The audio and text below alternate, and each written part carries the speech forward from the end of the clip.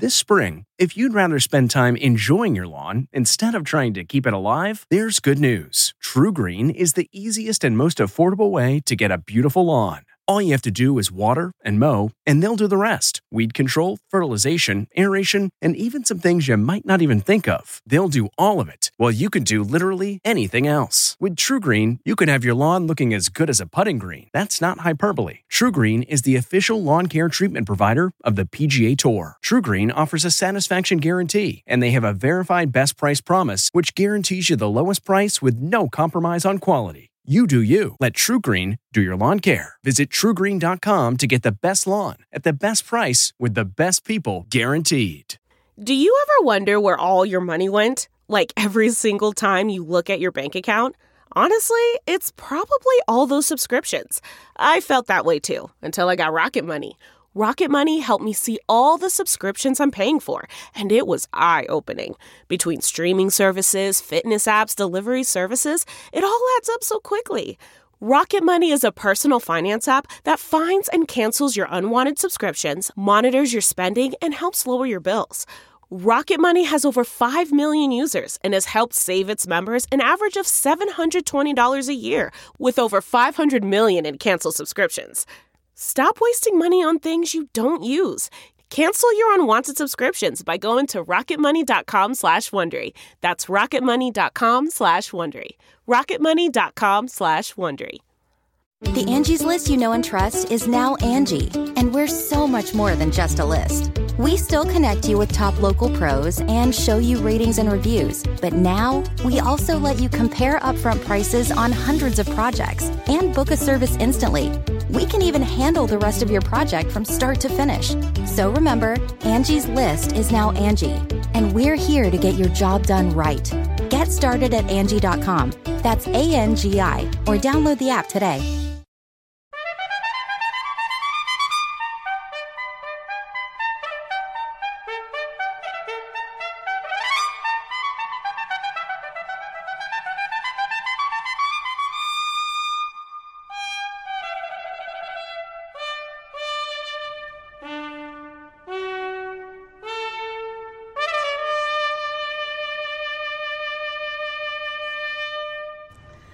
Good morning.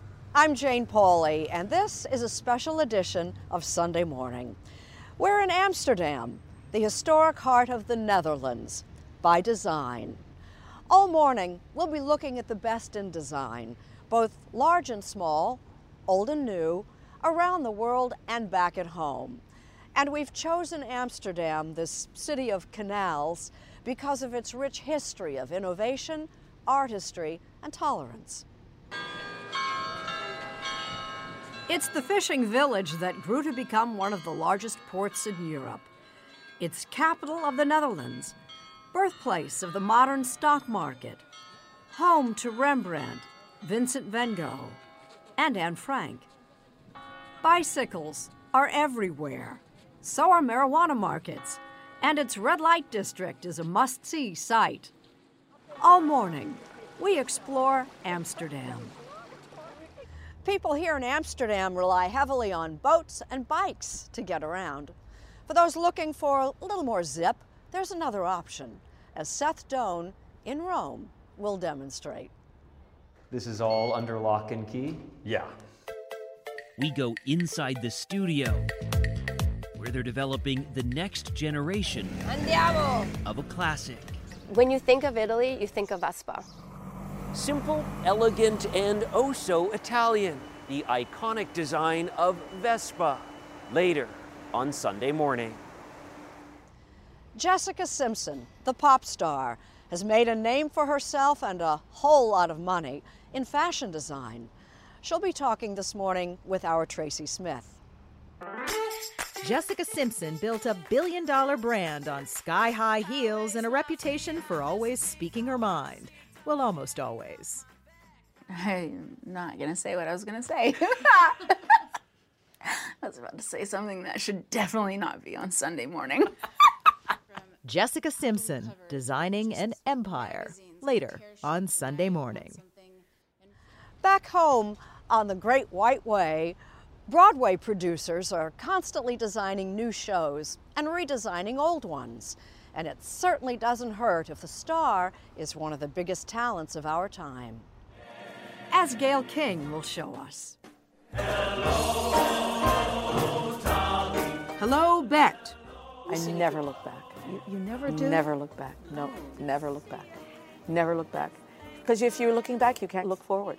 You can't go forward. Recreating a role, redefining her life. This Sunday morning. With water all around us, we got to thinking about some of its more creative applications. That's Mo Rocca's target this morning. When inventor Lonnie Johnson was growing up in Mobile, Alabama, no toy was safe. I used to take my siblings' toys apart, my own toys apart. But years later, this former NASA scientist put together one of the most popular toys of all time. Yep, it works. Whoa! Engineered for fun, ahead on Sunday morning. And we'll have plenty more besides. Martha Teichner tells the story of the Netherlands' long struggle to hold back the sea. Lee Cowan shows us Home Sweet Home on a floating island. Anthony Mason paints a picture of race car art. And more.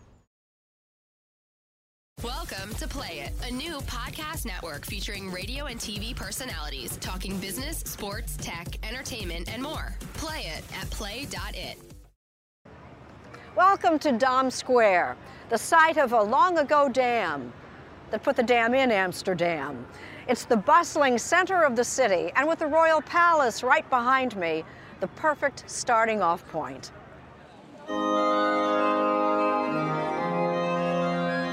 Perhaps the best way to tour this city is by boat, along its 60 miles of canals. Here it was in the Middle Ages. People started coming here, and they... Our guide is Russell Shorthoe, author of a best-selling history of Amsterdam. From its founding in the late 12th century, this city's location on a river delta that often flooded posed a challenge for its residents. And this is the crucial point. They started banding together in small groups in their communities and building dams and dikes and canals in order to control this problem of water and make it work for them. Their success in transforming their natural environment led to a reshaping of their entire approach to life. They started to realize, we've got something here. We've got this. It changed their mentality. And then they built on that. What the people of Amsterdam built in the centuries that followed were the first businesses of the modern age: shipping, insurance, the first stock exchange, and international trading enterprises like the Dutch East India Company. As the economy grew, so did the city, with eye-catching details we saw at every turn. This is the Herengracht, the Gentleman's Canal, one of the great 17th century canals. This is the Golden Age city that we're in. And you had the medieval city first, and then the city fathers made this plan where they were going to lay out this ring of canals around it because the city was expanding so rapidly. The canals were lined with the townhouses of Amsterdam's thriving merchant class, each adorned with special architectural details like these stones to show the owner's profession. If you look over there, those gables, see the ones, that's called a spout gable. You see the piece of wood coming out the top with a hook on it. Yes. That's a hoist beam. You would bring your goods on the canal up to your door, and then you would hoist them up and you would store them in your attic. And it wasn't all business. Genius and talent also flourished in the arts during Amsterdam's golden age of the 1600s. Where we are now, the Doelen Hotel, this is Rembrandt area. You see the guys up there with their floppy Rembrandt-era hats on. Rembrandt's paintings of the city's leading citizens, including the famous Night Watch, fill Amsterdam's Rijksmuseum. He captured all his subjects' outward signs of success, but also, author Russell Shorthoe says, something more. He seemed able to paint who you were inside. And if you look at those paintings, you see that, you feel that, and you feel these people thought about themselves for the first time the way we think about ourselves today. Along with Rembrandt, there was Van Gogh. There's an entire museum devoted to his works. And one of the city's most visited sites is the Anne Frank House, where young Anne wrote her famous diary during the 2 years she and her family hid from the Nazis during World War II. These days, it seems, there's a refreshing openness about life here. And what's with the no curtains in the windows? You know, some people say that that is, look, we have nothing to hide, or there's no, you know, we're ordinary, we're decent, ordinary people here, you know. Nothing to see here. Yeah, exactly, you know, because... Another thing an American visitor notices, Amsterdam's tolerant attitude toward everything from marijuana use to sex. The nearly 200 coffee shops here don't just sell coffee. You can also legally buy marijuana and smoke it on the spot. And there's the famous red light district where prostitutes legally display their wares. Shorto says the city's tolerance is of long standing. That is a tricky thing to try to understand, and I don't know if any foreigner, any outsider can really get it, but there's a Dutch word, gedogen, which means, this is my definition of it, it means technically illegal, but officially tolerated. Put everything we've been seeing on our cruise together, and you begin to understand Amsterdam's unique draw. It's the city itself. It's the city of canals and of canal houses which are built for individuals. It's a monument to the ordinary individual person and ordinary individual families. This is in many ways the birthplace of our modern sense of ourselves as individuals. This was where that started.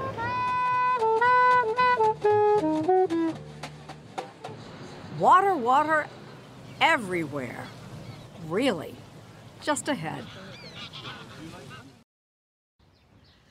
Don't let this quiet scene in the town of Broek in Waterland fool you. This picturesque village is on the front line of a water war the Dutch have been waging for 1,000 years. Our cover story is reported by Martha Teichner. These windmills were built nearly 300 years ago to pump water out of the surrounding farmland. But the Dutch have been at it for far, far longer, outsmarting the water that's everywhere around them. It is a matter of survival. 26% of the country is below sea level. This massive storm surge barrier was completed in 1997. It protects Rotterdam, Europe's largest port. They're as big as an Eiffel Tower in Paris, but then on its side. The man describing this colossus is Henk Ovink. I'm water envoy for the Kingdom of the Netherlands, which means water ambassador. The Dutch are the world's go-to water management experts. Ovink spent 2 years in the United States working in areas hit by Superstorm Sandy. I said, could you think about preventing the disaster? And he was like, preventing the disaster? No, we couldn't. No, we have to make sure that we respond faster. And I said, but suppose that there is no disaster because you prepared better. Who doesn't know the fable about the little Dutch boy who plugged the hole in a dike with his finger and saved his country? What really happened taught the Netherlands about preparedness. A ferocious North Sea storm in January 1953 flooded 500 square miles and killed more than 1,800 people.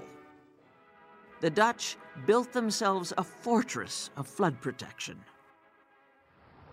Today, the Netherlands considers itself protected against a 10,000-year storm. In part, thanks to research done by Deltaris, a gee-whiz kind of place with the largest wave machine in the world. This is an experiment facility where we can test coastal structures, so structures that protect the coast from waves. Op van Dongeren is a coastal flooding expert with Deltares, which has worked with clients in 140 different countries. Northern California is a big project for us, including the United States. In all of the designs that you're doing, are you assuming sea level rise? Yes, we are. And that will come with higher waves, so you have to figure that all into your design. Sea levels here are expected to rise more than 3 feet by the end of the century. This projection prompted the Dutch government, so used to walling water out at all costs, to rethink and let the water in instead. And for the Dutch, this is a revolution. The idea that you're safer by lowering the dikes, this is extraordinary. In her latest book, journalist Tracy Metz, a longtime Netherlands resident, tells the story of how the farmers of Overdiepse Polder voluntarily agreed to give up their land so that it could become a spillway for a nearby river when it floods, in order to protect cities and towns downstream. The old farm stond there. There. Yes. And the river is there. For Noel Goeiemeyers, it was a sacrifice with a silver lining. Huge mounds were constructed so that he and a few of his neighbors were able to build brand new farms, high above the floodplain. So you're happy, not angry? Everybody here is happy, yeah? Learning to accommodate water has led to innovation. For example, a 24-million-ton pile of sand dumped off Holland's south coast, called the sand engine. Nature was the engine that spread it into a flood barrier and a beach. Is the Dutch model applicable? Oh, I think parts of the Dutch model are. Jim Murley is the man in charge of confronting Miami-Dade County's water issues and has consulted Dutch engineers. Just the way they go about thinking about managing water, how they use their land, creates a mindset. In South Florida, flooding has become a regular occurrence. According to current estimates, sea levels here will rise as much as 6 feet by the end of the century. At stake, trillions of dollars of real estate and more than 7 million lives. We want to be sure that this facility will withstand a storm surge. At a vulnerable Miami area wastewater treatment plant, critical infrastructure is being rebuilt higher. In Miami Beach, streets are being raised 2.5 feet. A new art museum in downtown Miami is designed so floodwater can flush through its foundation. We're starting to think about how we might develop in the future if we are having to live with water like the Dutch are. Like Rotterdam, where there's a floating conference center surrounded by floating trees. And Amsterdam, with its whole neighborhood of floating houses. Jasper Dijkshoorn and his wife Sietske Jacobs bought theirs 5 months ago. It's weird having the water right out the window.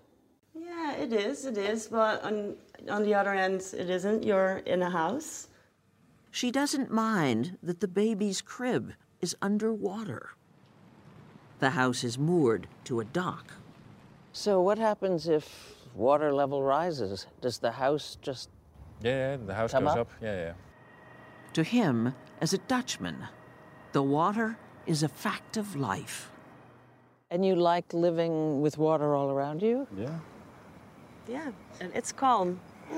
It's very peaceful. It's in our veins.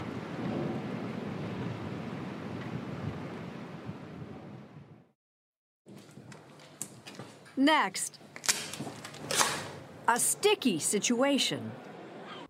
It's the pride of Amsterdam's Rijksmuseum, the Night Watch by the great 17th century Dutch artist Rembrandt.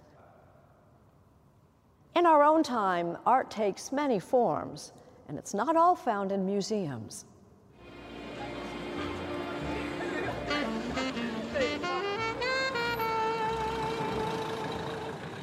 As dusk falls on the city and the streetlights start to glow, Max Zorn makes his move. Armed with a razor blade and a roll of tape, he scales a lamppost to unveil his latest work. A work that, like his others, is sure to send the street art scene into a frenzy.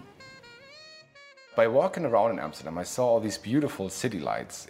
They define Amsterdam in such a charming way, and I thought that's a completely underexplored canvas that cities have to offer. And I started experimenting with different materials and hung them up on street lamps. Zorn created the piece just hours earlier in a gallery nestled along a medieval canal. He's become a star in the art world with his moody, elaborate portraits and cityscapes, all made with nothing but packing tape and an X-Acto knife. Well, I like the brown packing tape because it gives that sepia tone that we know from old photographies or old posters or photo albums, you know. And I feel it brings in this like weird nostalgic mood that supports certain artworks in a great way. With the skill of a surgeon, Zorn layers the tape to fashion the dark sections. When it gets really dark, it's about 15 to 17 layers. Always careful to not cut too deep. The tricky part is basically when I cut on top of another layer, so I have to cut carefully enough to not hurt the layer underneath when I peel it off. Otherwise, I would peel off the entire artwork. The 32-year-old Dutch artist first gained attention when videos of his lamppost art went viral. Soon, his works were being stolen as soon as they went up. So this is a little homage to Muhammad Ali, the famous boxer. This one, put up in 2016, is one of the few that has survived. But many of his other pieces can be seen over bars, hanging in homes, and displayed in galleries around the world, some selling for as much as $20,000. That's a cool moment when I meet them and they see the texture of the tape and they see how it really looks in reality. That's usually like a moment when I connect very much with them because I still feel that excitement about the medium. And it's great to see the same sort of awe in their eyes that I still feel in my, inside. In the city of Rembrandt and Van Gogh, Max Zorn is leaving his mark one lamppost at a time.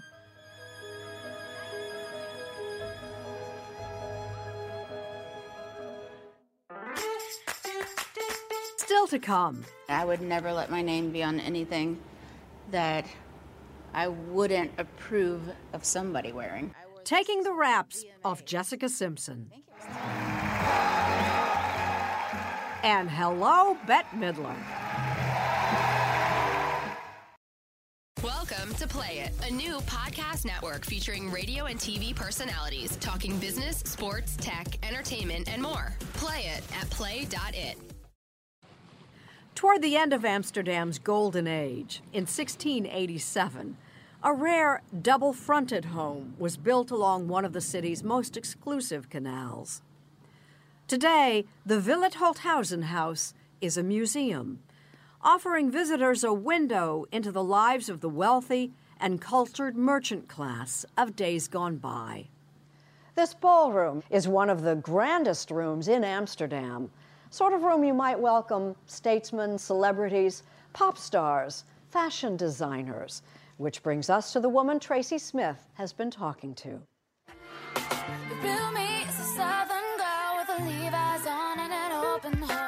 If all you know about Jessica Simpson is that she's a singer, you might be surprised we're talking with her about design. That's okay. She's used to it. Just my friends that I've talked to and said, hey, I'm doing a story on Jessica Simpson, say, oh, I have a pair of her shoes or I have her dress and it's really great. And the way that they say it, it's almost like they're shocked. Yeah. Yeah. Do you get that a lot? Maybe because it's not that expensive. Or maybe because I was a cheesy pop star back in the day. I have no idea. You're gonna like my shoes. Damn it.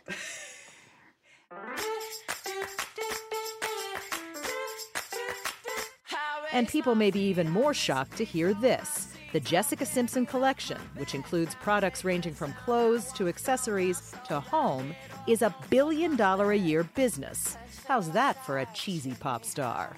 I'm about to crack 1, 2, 3. How much of you, Jessica Simpson, goes into these pieces? I mean, my name's on it. I would never let my name be on anything that I wouldn't approve of somebody wearing. You need to elongate the leg instead of like making it shorter. Yeah, I think it doesn't hit quite right. 37-year-old Simpson and her mom, Tina, are involved in every step of the design process. I would never trust anybody but my mother to help with this collection. We could be in a meeting and we'll say the exact same thing. We'll look at a piece and we'll feel the same way about it. Now, there will be times sometimes when she feels one way, obviously, and I feel another, but I always defer to her because she's the boss. Oh, yeah, right. Is that true? I don't know. Most of the time. I wore this to the VMAs. Some designs come straight from Jessica's own closet. This romper is based on an outfit she wore to the 2005 MTV Video Music Awards. It's timeless to me. It's like everybody needs a romper. And you can look like Jessica Simpson at the VMAs. I mean, I wish I could look like Jessica Simpson in 2005. Are you ready, Boots? This was Jessica Simpson in 2005, strutting around in Daisy Duke shorts and cowboy boots and not much else, more famous than she'd ever dreamed, and a long way from where she started. You keep saying you bought something for me. A preacher's daughter from Texas who began singing in church, Jessica's progress up the pop charts was slow but steady until 2003, when her dad had an idea for a reality show. Newlyweds, Nick and Jessica, chronicled the daily lives of Jessica and her then-husband, fellow singer Nick Lachey, warts and all. I think letting me be myself is probably the wisest decision, even though I cringe at it sometimes. Is this chicken what I have, or is this fish? I know it's tuna, but it says chicken by the sea. There are these classic moments on Newlyweds. Chicken of the sea. That was true. I just was really confused because I didn't like fish, but I liked this. You know? I liked the chicken of the sea, by the sea. I should know it by now. Jessica realized early on that fans tuned in to see what she would say and what she was wearing, so she started a fashion line, just shoes first. And while the TV show and her marriage to Nick didn't last, the Jessica Simpson collection has endured for more than a decade. The reason, Jessica says, is relatability. I'm just like everybody else. I have gone through almost just as much, if not more. Very publicly.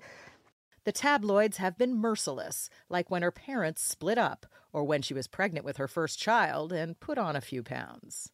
It's like, I'm pregnant. How could I be fat shamed? Okay, that makes sense. It's not fair. I deserve a donut.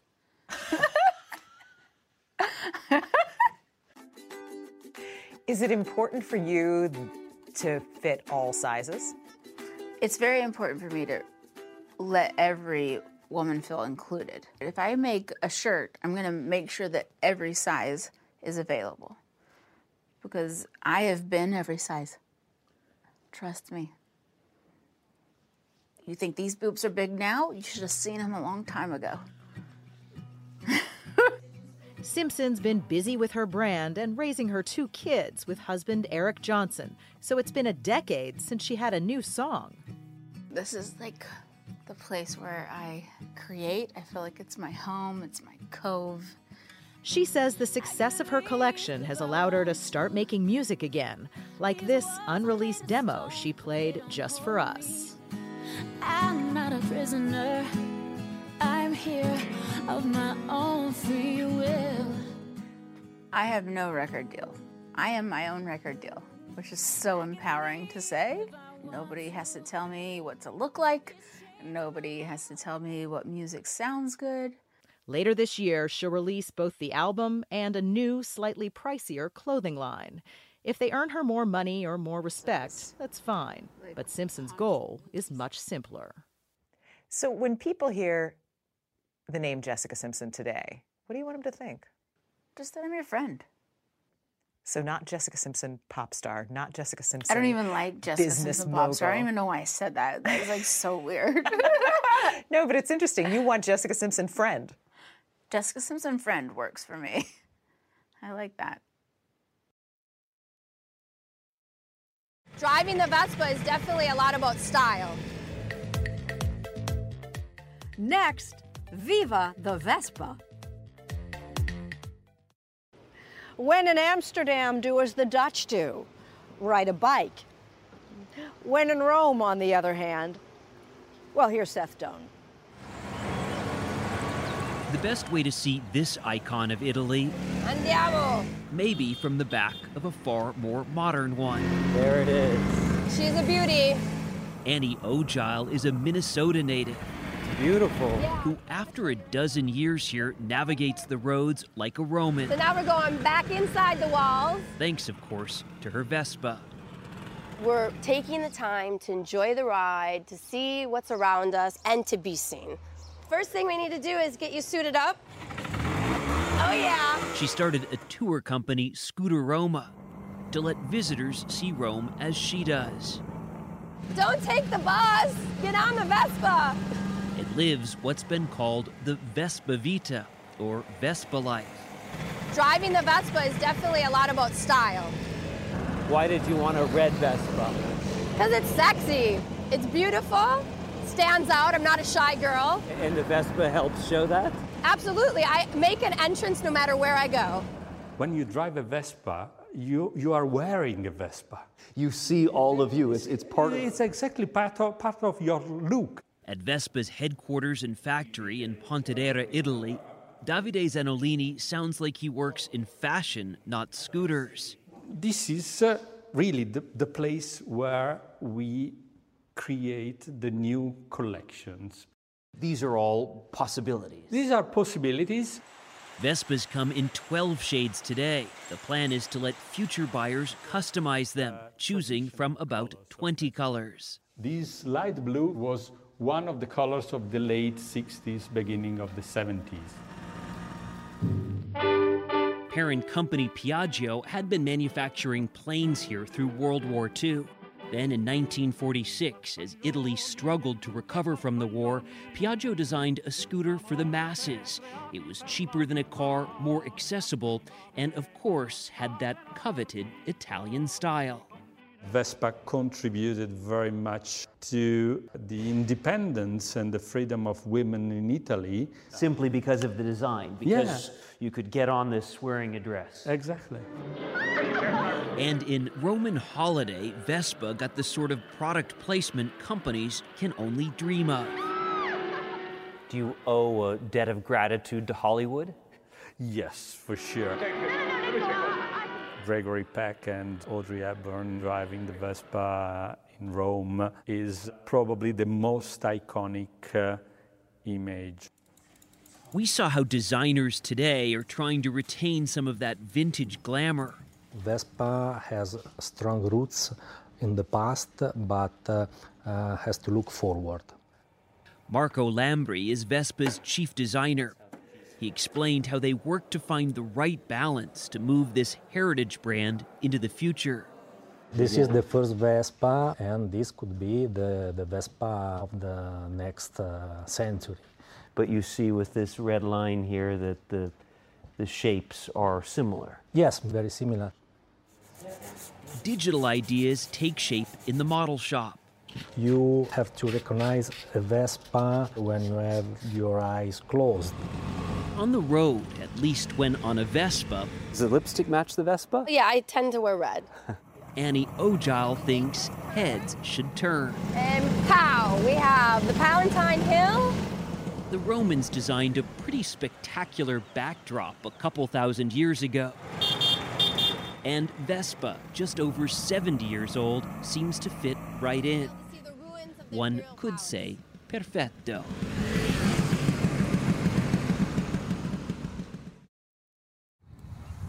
Coming up, local color. We're just outside Amsterdam at Hortus Bolborum, home to the signature flower of the Netherlands. The church bells in the village of Limmen have been ringing on Sundays since the 13th century. And hidden in the shadow of this Protestant Reformed church is another piece of this country's rich history, dating back 400 years. More than 2,500 varieties of tulips of all shapes and colors, dancing quietly in neat lines. Hortus Bolborum was established in the 1920s by Peter Boschman, a tulip enthusiast and teacher at the church's school. He bought old and rare types of tulips and planted them, determined to not let them become extinct. The tulip can survive 400 years without use of any chemicals, and that's very important, that we can bring back the old strength. Henk Stoefbergen is one of the garden's volunteer caretakers.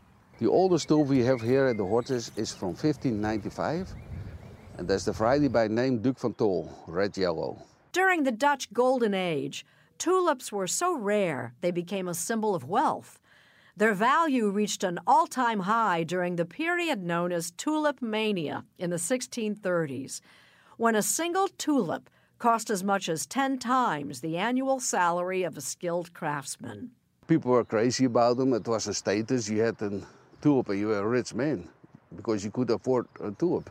And they inspired Dutch artists like Rembrandt. The master painter had a tulip first named after him in 1620.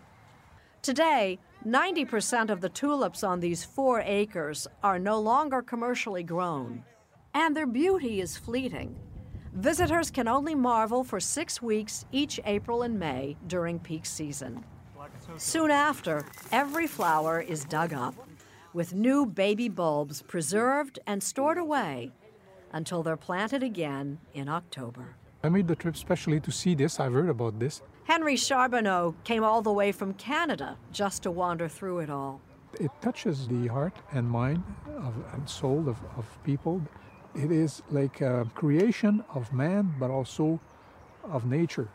All this multitude of colors, shapes, sizes, it's like a masterwork.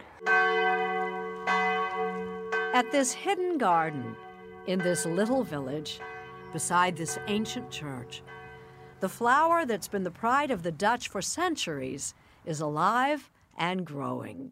It is a part of the Dutch history to have the tulips around. That's what we have to maintain.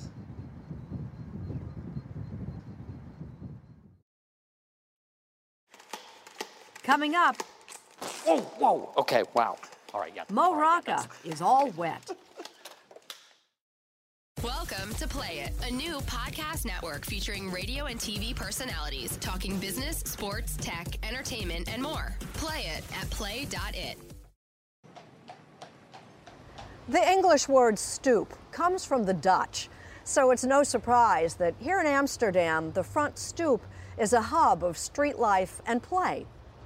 And when it comes to play, Mo Rocca has met a designer who aims to please. This is PVC pipe.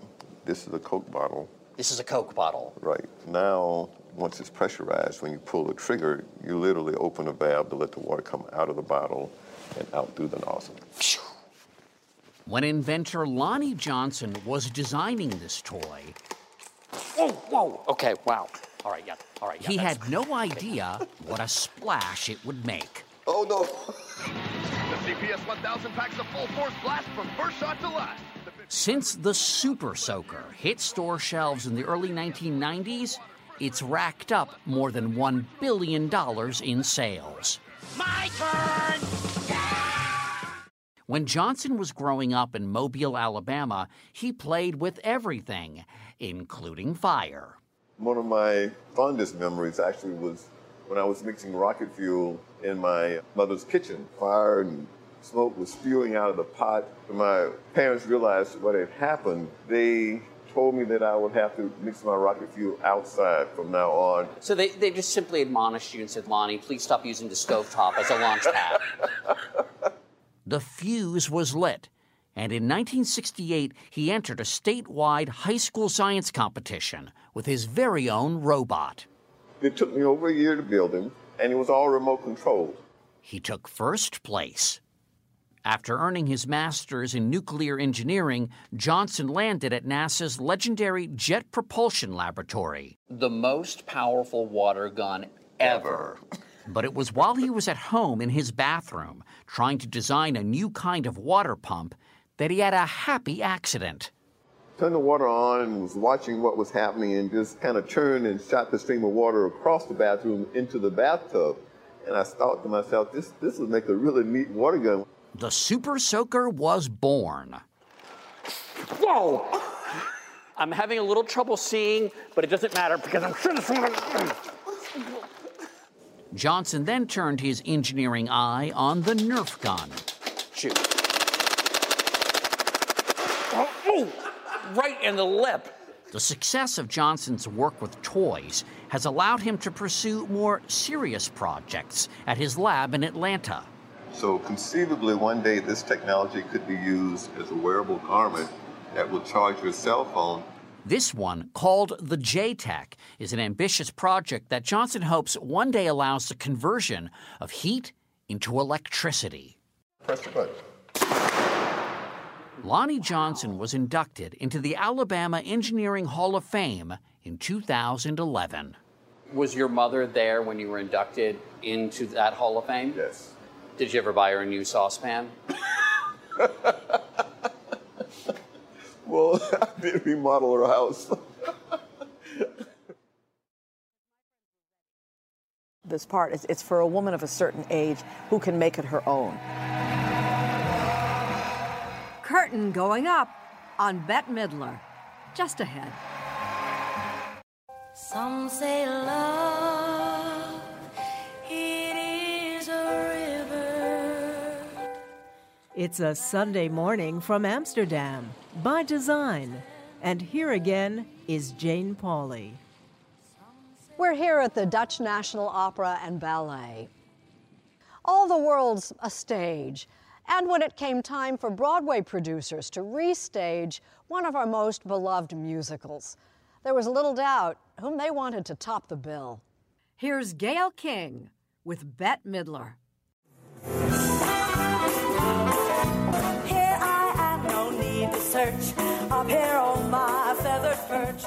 Simply put, Bette Midler is the ultimate designing woman. I'm gonna love you. In a career spanning, well, generations, she is constantly creating and recreating, leaving a trail of memorable personas and unforgettable performances. And at age 71, she's reinventing herself yet again. This is the biggest challenge of my career. And I needed a Do challenge. tell. Well, I needed a challenge. I had been on the road. I came off the road 2 years ago, and that was a huge show, and it was a very successful show. I took it to Europe, had a great time. But I had done it, and I didn't want to do it again. What she's done instead is return to Broadway, starring in Hello, Dolly, winning rave reviews, the Tony Award for Best Lead Actress in a Musical, and playing to sold-out houses. It is extraordinary, and I'm very grateful for it. And it doesn't matter in what frame of mind I come into the theater. I know that when I get out there, it's going to be there, and I'm just going to sail. We're going to go on a little journey that's a lovely little joyous journey for 2.5 hours, and we're going to have a ball. When a man with a timid tongue. Midler is matchmaker Dolly Levi. The role famously originated by Carol Channing back in 1964. Were you worried about coming after her model because it was so iconic? Yes, I was. And I went to see Carol. You I did? visited Carol. Was it intimidating meeting her to talk about Well, playing she this is role? very close to 6 feet tall, and I'm very, very little. But she was so gracious and so loving and sweet. That's all I can say. It was an unforgettable afternoon with her. Yes, To Midler, Dolly has a message aimed at one particular group. This part, it's for a woman of a certain age who can make it her own. And it can be hilarious. And I really wanted it to be funny. You said something interesting. You said women of a certain age. And every time I hear that, because now that phrase, I'm starting to hear that a lot. Oh, really? Yes. Women of a certain age. Women of a certain age. That's a very old-fashioned and polite way of saying, she old. I'm actually thrilled. Yeah. Because, and I think the crowd is I feel that thrilled, too, yeah. I'm thrilled. Because I think the crowd is thrilled too, because a lot of people my age are coming and they see me skipping and they flip out. I skip a step that they haven't done since they were 7. They feel like, wow, she's doing it. Maybe I can do it too. And I think I love that. Bette Midler's career pretty much began on the Great White Way, shortly after arriving in New York. She appeared in Fiddler on the Roof.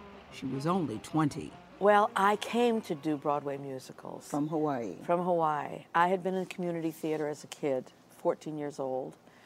Was fired from my first show. Why? Because I upstaged the lead. Okay. Note to self. You might be surprised to learn that Hello, Dolly is her first time back in a Broadway musical in nearly half a century. But then, years ago, it's been 50 years since you were... 50 years. That's a long time. No lie. No 50 lie. years. 50 years it's taken you to come back to the musical theater. Yes, yes. Isn't that Since you love it so much, why? Why did it take you so long? I loved it. I loved it in the days that I was working in it, but it changed, It changed considerably. It wasn't musical comedy anymore. It was more musical theater. It became much more serious. I wanted musical comedy. I wanted to be funny on the stage, and I wanted to be able to sing and dance on the stage. Can I just say something? I love your hair, Bette. The pink, what do you call them? Salmon color highlights. Yes, yes. Tell me that. Tell me the story. I would love There's to no do that. story. It's semi-permanent. Wash it in, wash it out. Have some fun. I know, but you don't see, there I go again, women of a certain age with pink highlights. Yes, you do. Fair to say, Bette Midler does it all. Singer, comedian, actress, activist, truly comfortable center stage. I've heard you say that on stage you are absolutely fearless, that you are really in your comfort zone when you're on the stage. Yeah, I'm very happy here. I've been happy ever since I discovered that I could make people laugh.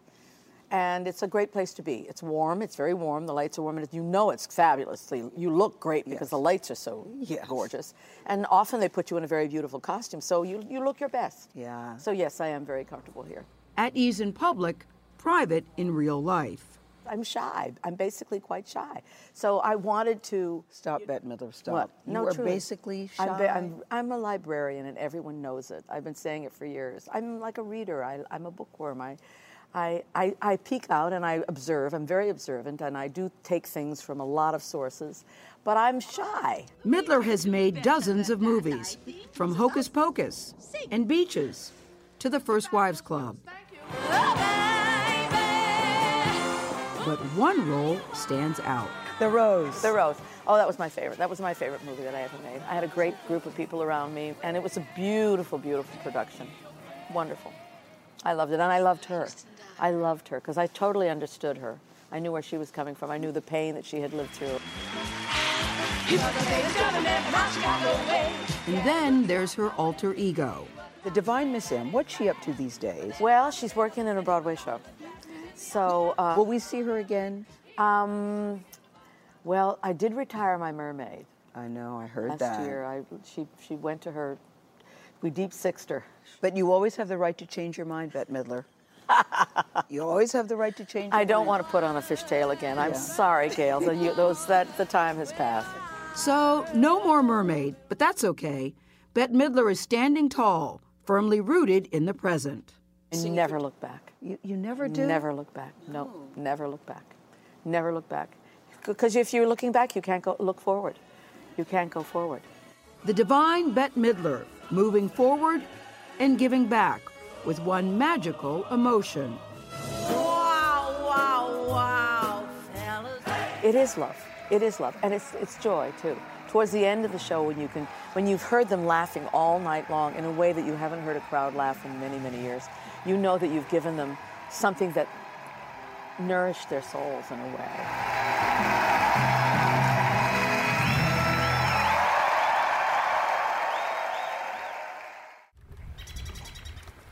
Next.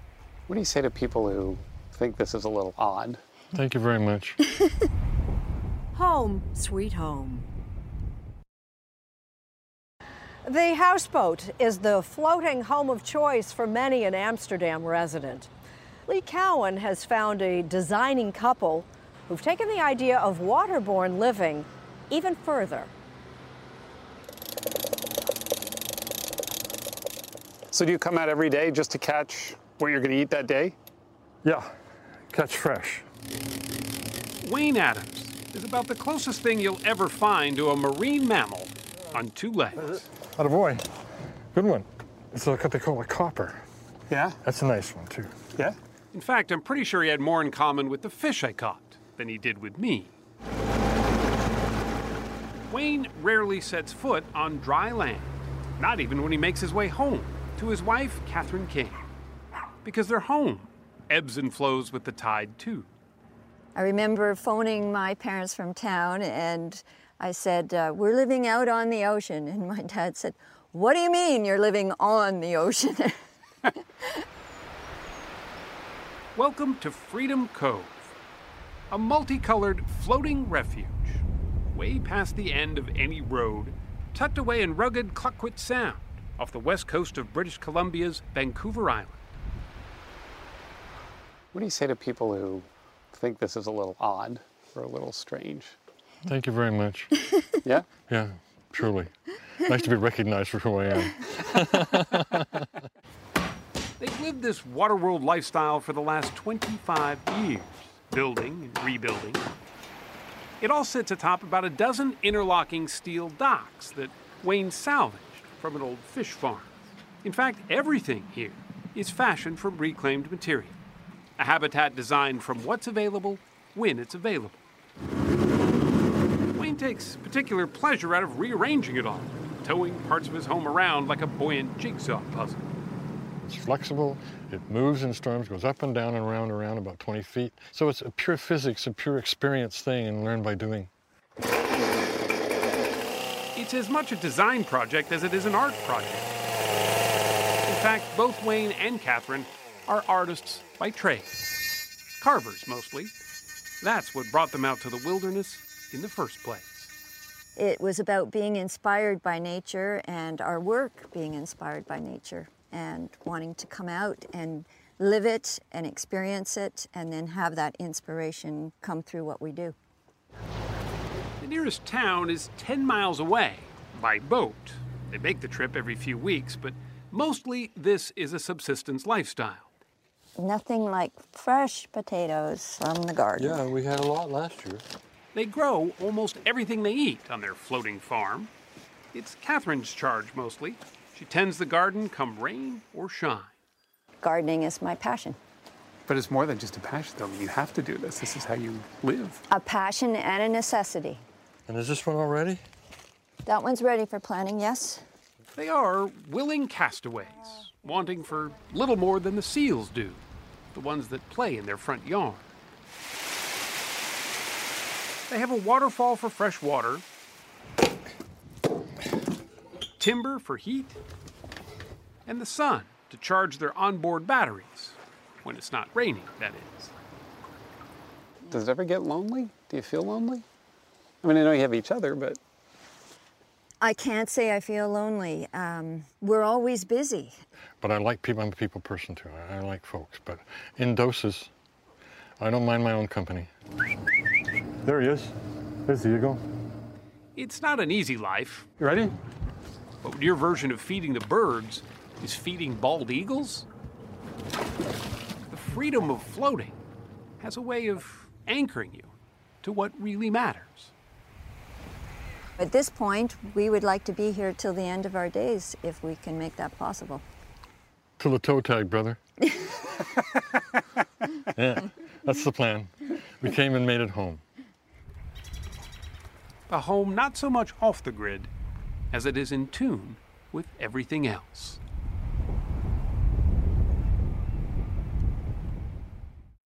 Still to come, art that moves. Winston Churchill toured Amsterdam's canals in this very boat in 1946 after World War II. Traveling in style today can look very different. Ask Anthony Mason. 3, 2, 1. Unveiled at Art Basel in Miami in November, it was tearing up the track in Daytona in January. The BMW M6 GTLM, painted by renowned artist John Baldessari, is a high-performance racing machine. As BMW's director of motorsport put it, on the outside, it's really a piece of art, but on the inside, it's a race car, and that wants to go out today and wants to battle and wants to win. It's the 19th in BMW's Art Car series. Inaugurated in 1975, it was the idea of Hervé Poulain, a racing enthusiast and art lover, who persuaded Alexander Calder to paint the German automaker's entry at Le Mans that year. Then, says BMW's Thomas Gerst, it just took off. It was supposed to be a one-off at the very beginning with Alexander Calder, but the moment this car left the pit stop, it was like kids were screaming. It became the immediate, darling of the crowd that was watching. The next year, Frank Stella created his graph paper BMW. In 1977, Roy Lichtenstein's car looked like a comic strip. The fourth art car is the most famous.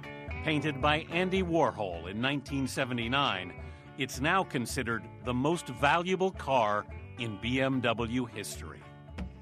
African artist Esther Malangu was the first woman to paint a BMW in 1991. British artist David Hockney painted a dachshund on the back panel of his car because his own dogs always rode with him.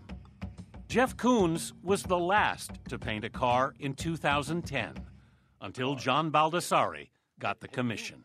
Had you ever done a car before? No, that was the challenge. Wow, beautiful.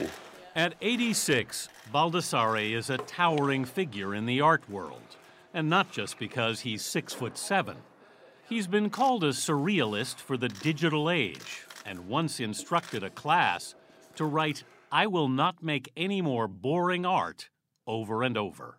I always said art is what you can get away with. Do you usually work barefoot? Yeah.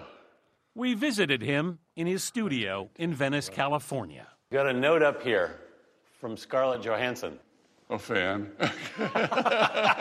You a fan of hers? You bet.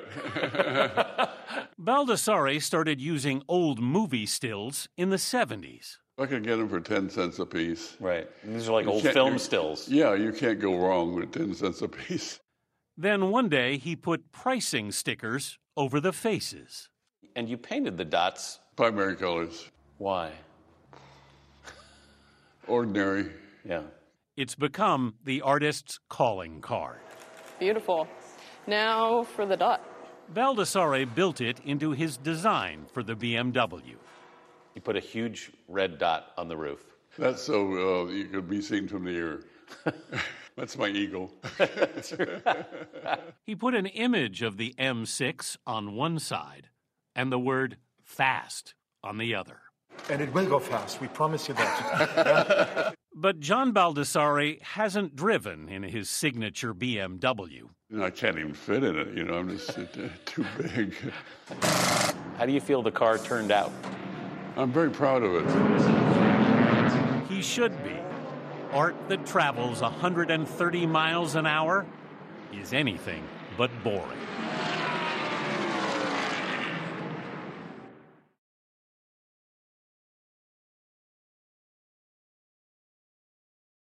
I'm Jane Pauley. We hope you've enjoyed our visit to Amsterdam. Please join us when our trumpet sounds again next Sunday morning.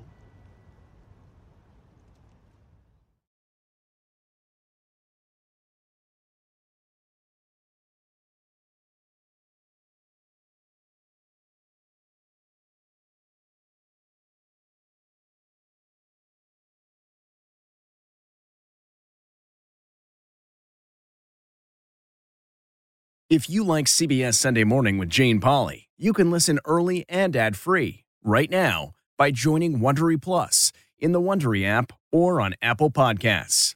Prime members can listen ad-free on Amazon Music.